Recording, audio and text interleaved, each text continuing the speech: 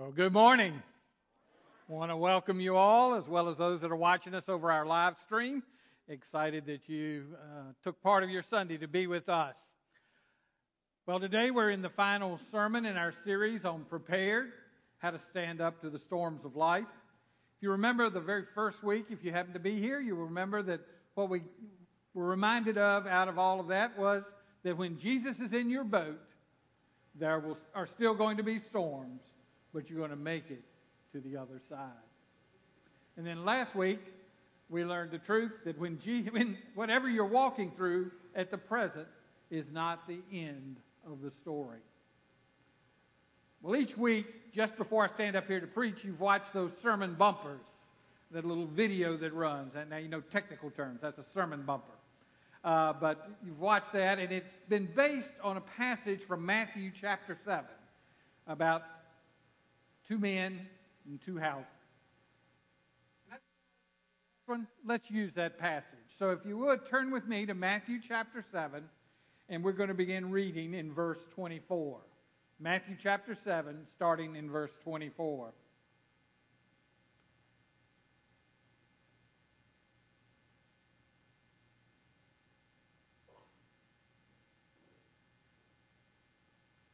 Says then, everyone then who hears these words of mine and does them will be like a wise man who built his house on the rock.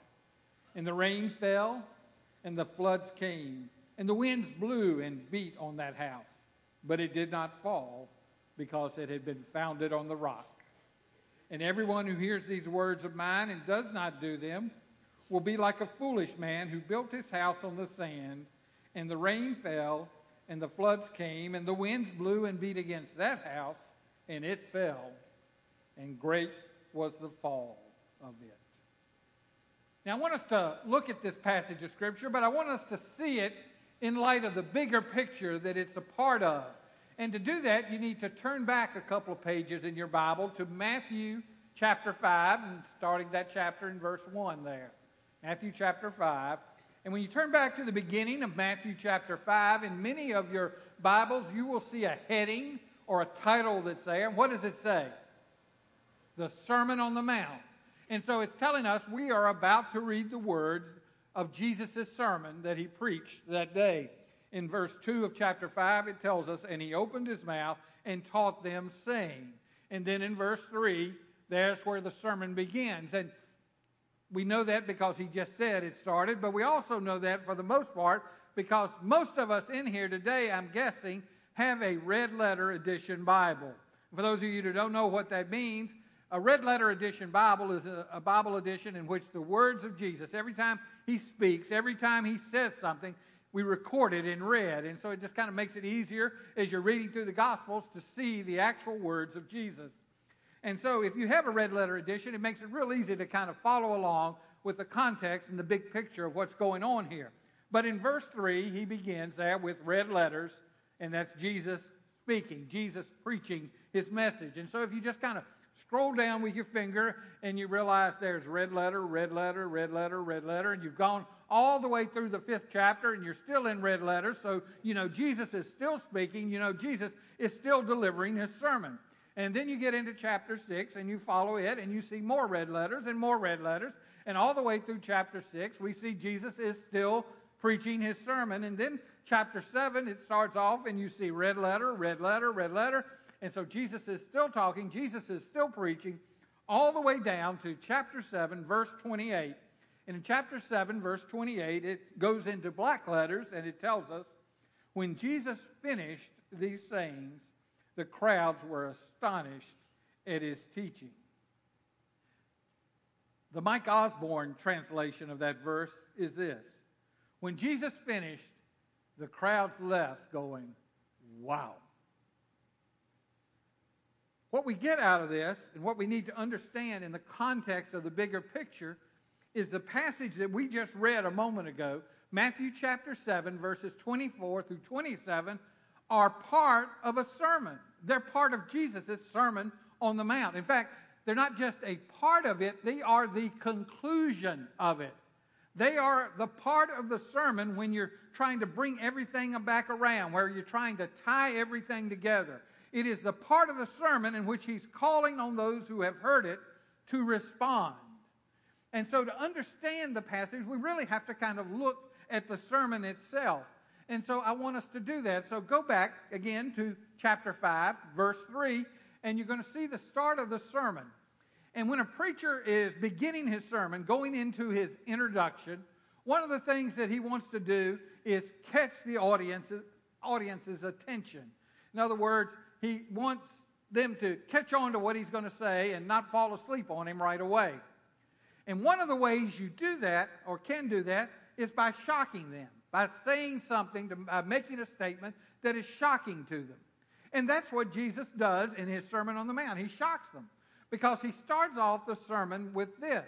He says, "Blessed are the poor in spirit." And then he goes on with, "Blessed are they that mourn. Blessed are the hungry. Blessed are the meek. Blessed are those that are persecuted." This would have been shocking to the crowd that was gathered there because it was contrary to everything they understood and everything they believed. Their idea, their thought process was, blessed are the ones who are wealthy, powerful, and happy. And so Jesus has now dumped on them something that is the exact opposite, and so he has shocked them right off the bat. And he knows that, he acknowledges that. If you look down to verse 17 there in chapter 5, Jesus tells them, "Do not think that I have come to abolish the law and the prophets. I've not come to abolish them, but to fulfill them." So what Jesus is saying in that sentence right there is he's telling them, he says, "Look, guys, I know I just freaked you out with what I said. I know that you're sitting here thinking, that's not what we believe. That's not what we understand. That's not what we've been taught. And you're also thinking, man, this guy's coming. He's going to destroy everything we've been taught up to this point." And Jesus says to him, "No, I'm not coming to destroy it." He says, "I'm coming to fulfill it." He says to them, what I am doing here is actually trying to get you to see that you need to take it to another level. He says, I'm trying to get you to see that you need to take it to the level that God intended for you to be at all along. And he says, the reason I'm sharing with you is because something very significant and important is going on. And if you look down in verse 20, he tells them what it is. He says, "For I tell you, unless your righteousness exceeds that of the scribes and the Pharisees, you'll never enter the kingdom of heaven." You see, what Jesus is about to share with them in all of this is they need to understand that the direction they're heading, the path they're taking, is not going to get them where they want to go. He says, I'm here because I've got something very important to tell you. I've got to tell you how to get to the kingdom of heaven. I've got to tell you how to be saved. And he says, what you're doing now is not working.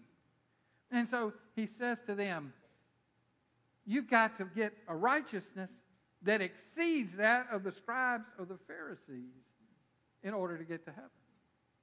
You've got to have an exceeding righteousness, he says to them. Well, what is an exceeding righteousness? Well, Jesus here compares it to the righteousness of the scribes and the Pharisees, so that's a good place to start to try to figure out what exceeding righteousness is. It's not this. Okay, what is it that it's not? Well, to understand the righteousness of the scribes and the Pharisees, a good place to go is into Matthew chapter 23 and beginning in verse 25. And you can go there in your Bible or you can look at it up here on the screen, but we see Jesus starts off, and you know, I often read this passage and I think about, there used to be an old Dale Carnegie course, and some salesmen in here probably took that, how to win friends and influence people. I think Jesus missed the session on winning friends. He starts off, woe to you, scribes and Pharisees, hypocrites. Yeah, not a real nice beginning. But he says, for you clean the outside of the cup and the plate, but inside they're full of greed and self-indulgence. You blind Pharisee, first clean the inside of the cup and the plate, that the outside also may be clean. And then in verse 27, in case they didn't get it the first time, he comes back. Woe to you, scribes and Pharisees, hypocrites, for you are like whitewashed tombs, which outwardly appear beautiful, but within are full of dead people's bones and all uncleanness. What is the righteousness of the Sadducees that we're not supposed to be about? It's being caught up on the external. The Pharisees were caught up in the external of how they looked and how they were perceived and what people thought about them. And Jesus says that's not the kind of righteousness that's going to get us anywhere. It's not the kind of righteousness that you need in order to make your way to heaven. So he's telling them this, and as he's doing it, we need to be very careful that we don't start pointing fingers at the Pharisees, because the truth of the matter is we do the same thing. We get caught up in what people think and how people perceive us. And so Jesus is not only speaking to them, but he's speaking to us as well. And so he's telling us that, like the Pharisees, we can have an empty shell that's got all kinds of fancy trimming on the outside, but it's nothing there. Inside is just death. But this exceeding righteousness that Jesus is talking about is a righteousness that comes in and changes and transforms and fills us with life. And Jesus says that's what we need. I want you to look at a series of phrases that Jesus uses in the 5th chapter. It's the same phrase basically over and over again. In chapter 5, verse 21, he says, you have heard that it was said. 27, you have heard that it was said. 31, it was also said. 33, again, you have heard that it was said. 38, you have heard that it was said. 43, you have heard that it was said. In each one of these sections, Jesus leads off with the you have heard phrases. And then he shares with them their misunderstanding, their misconception about all of this. He shares with them, he says, you have taken the Word of God and you've reduced it down and tried to limit it to make yourself look better. Because if we squeeze it down and get it very limited, then my chances of looking good are better. As I was preparing this sermon, my secular side came out, and I thought of an old movie that Bill Murray was in when he was young. It's a movie called Stripes. And in the movie Stripes, at one place, he and his friend are enlisting in the army. And they go before the army recruiter. And the army recruiter asks them a question. It says, have you ever been convicted of a felony or a misdemeanor? And he goes on, he says, that's like robbery, car theft, something like that. And Bill Murray thinks about it for a moment, and he goes, convicted? No.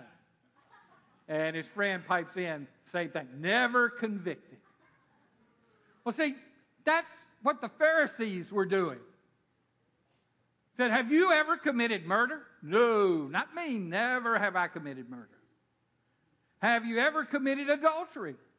No, not me. Never done that. I'm good. Then Jesus says, have you ever been angry? Have you ever lusted? See, what Jesus is sharing with them is that you've been missing the point of the whole thing. You see, if I keep it limited enough, I can say, I've never done that. But what all have I done? And that's what Jesus is trying to get them to understand, and what he's trying to get us to understand as well. See, the Pharisees were all caught up on what it looked like, all caught up on the external. And Jesus says, that's not the way it's supposed to be. And he goes on in the sermon as you continue following along there, and he gets into chapter 6, and he tells them, he says, look, don't give so that others will be impressed. And he says, don't pray so that others can see you doing it. And he says, and don't fast in a way that makes others notice that you've been fasting. See, all of that's the external. And Jesus is trying to get us to see that the external is not what it's all about. Our walk and our relationship with God is not about the external. It is about what has happened on the inside. It is that exceeding righteousness that we need. But then the question, how do we get from the righteousness of the Pharisees to that exceeding righteousness, that inner righteousness? What do we do? Well, that's kind of the key. It's not something we do in and of ourselves. It's not something that we do on our own. What it is is something that we receive. It's a gift that comes from God. It is what salvation is all about. In chapter 7, verse 7, Jesus shares these words. Ask, and it shall be given to you. Seek, and you will find. Knock, and it will be opened to you. Folks, understand this. We ask for those things we desire. We seek after those things that we feel are missing. And we knock when we can't get there in and of ourselves and our own power. And so Jesus says to us, ask, seek, and knock in order to get this exceeding righteousness. In other words, come to the place where you have a desire in your heart. And you know that there's something missing in your life, and you've come to the realization that you can't solve it yourself. So seeking that which is missing and knowing you can't do it yourself, you ask out of the desire of your heart. With every fiber of your being, you ask for God to come in and to change you and transform you and make you into a new creature who has an exceeding righteousness, not of yourself, but of what God has done. Jesus, as he continues his sermon, moves on and reveals to us there's very limited choices in this whole process. In fact, there's just two. In Matthew chapter 7, verse 13, he says, enter by the narrow gate, for the gate is wide and the way is easy that leads to destruction. And those who enter by it are many. For the gate is narrow and the way is hard that leads to life, and those who find it are few. He says there are two choices. There is the narrow way and there is the wide way. The narrow way is Jesus. That's why Jesus said, I am the way, the truth, and the life. And the wide way, well, that's everything else. You see, it's either Jesus or something else. That's why it's wide. It covers everything apart from Jesus. But he says, choose. There's only two choices. You either choose Jesus or you don't. And the truth of the matter is, you're already on one path. Choosing Jesus turns you onto the right path. Paul tells us kind of the same thing when he wrote to the Corinthians. He said this, for as in Adam all die, so also in Christ shall all be made alive. In Adam. That's the worldly way of doing it. That's the way of the Pharisees. That is the wide way that Jesus tells us leads to destruction. But then we have in Christ. In Christ is when we put our faith and our trust in Him. It's taking that narrow way and getting there. It's realizing what's missing in your life, and it's having the desire for that to change and for Jesus Christ to come in and do the work that only He can do in your life. It's asking, it's seeking, it's knocking, and having Him come in and do His work.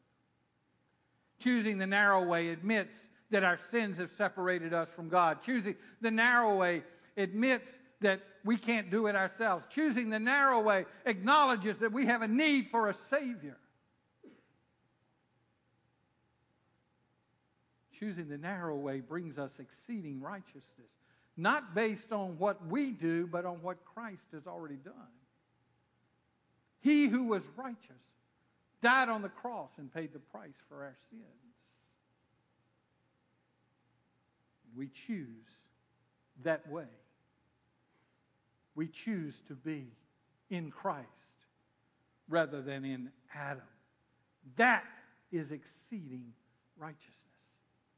And then Jesus goes on in his sermon and he says, the choice you make is going to be evidenced in your life by the fruit. He says, you will recognize them by their fruit. But by that you produce in your life will show whether you've chosen the narrow way or the wide way. Whether you've chosen to live your life in Christ or in Adam. And then he comes to the conclusion of his sermon. And that's the passage in Matthew 7, 24 through 27. It's a passage about the wise and the foolish builder. It's a passage about the two houses. It's a passage about the storm that comes. And folks, as we've talked about the last 2 weeks, hear me very carefully. When we choose to build our lives and to place our salvation in the hands of Jesus Christ, we will and can survive the storms of life. We can survive the storms of disappointment and discouragement. We can survive the storms of death and divorce. We can survive the storms of the daily disasters that come along. But I want you to understand, that is not really what Jesus is talking about at the end of his sermon. He's not talking about all these storms that come along in the course of our lifetime. What he is talking about is that superstorm that is at the end. What he is talking about is the coming judgment. And he says, when the coming judgment comes, we're either going to be destined for heaven or we're going to be destined for hell. And it's based upon one thing, and that one thing is Jesus Christ. Have you built your house on the rock? That's the difference between the two men in this story. One built his house on the foundation of the rock, which never moved. The other built his house on the foundation of the sands, which are always shifting and moving. One survived. One, it said, had a great fall. And so as Jesus brings his sermon around and concludes all of this, he's saying, what I'm trying to tell you about is salvation. What I'm trying to tell you about is heaven. What I'm trying to tell you about is being made right in Christ Jesus. You can build your life on the external, but that's not going to last. What's your life resting on right now? Which path have you taken?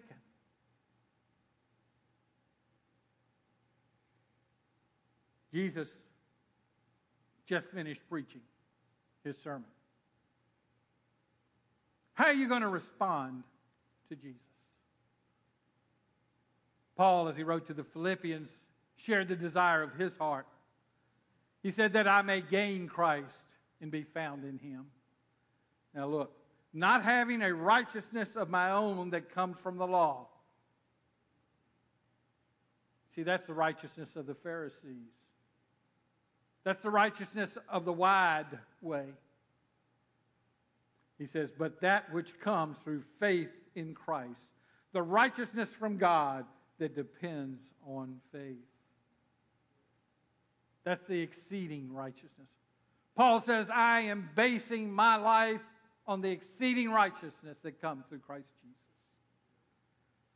that I may know him and the power of his resurrection.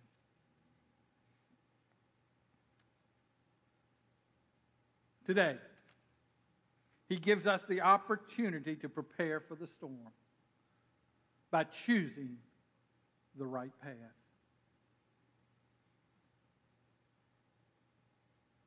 How do you get exceeding righteousness? Ask, seek, and knock, and he will answer. Would you bow your heads with me? Heavenly Father, whatever our need, whatever our situation, whatever our circumstances in life, Lord, we come before you right now. And Lord, we have heard your message. We've heard your word. And Father, there are many in here today who have been led through your Spirit to respond. May we not leave your house without responding to your call. May we not leave this place today without having done business with you. Father, whatever it is we're to do, would you show us right now? In Jesus' name we pray.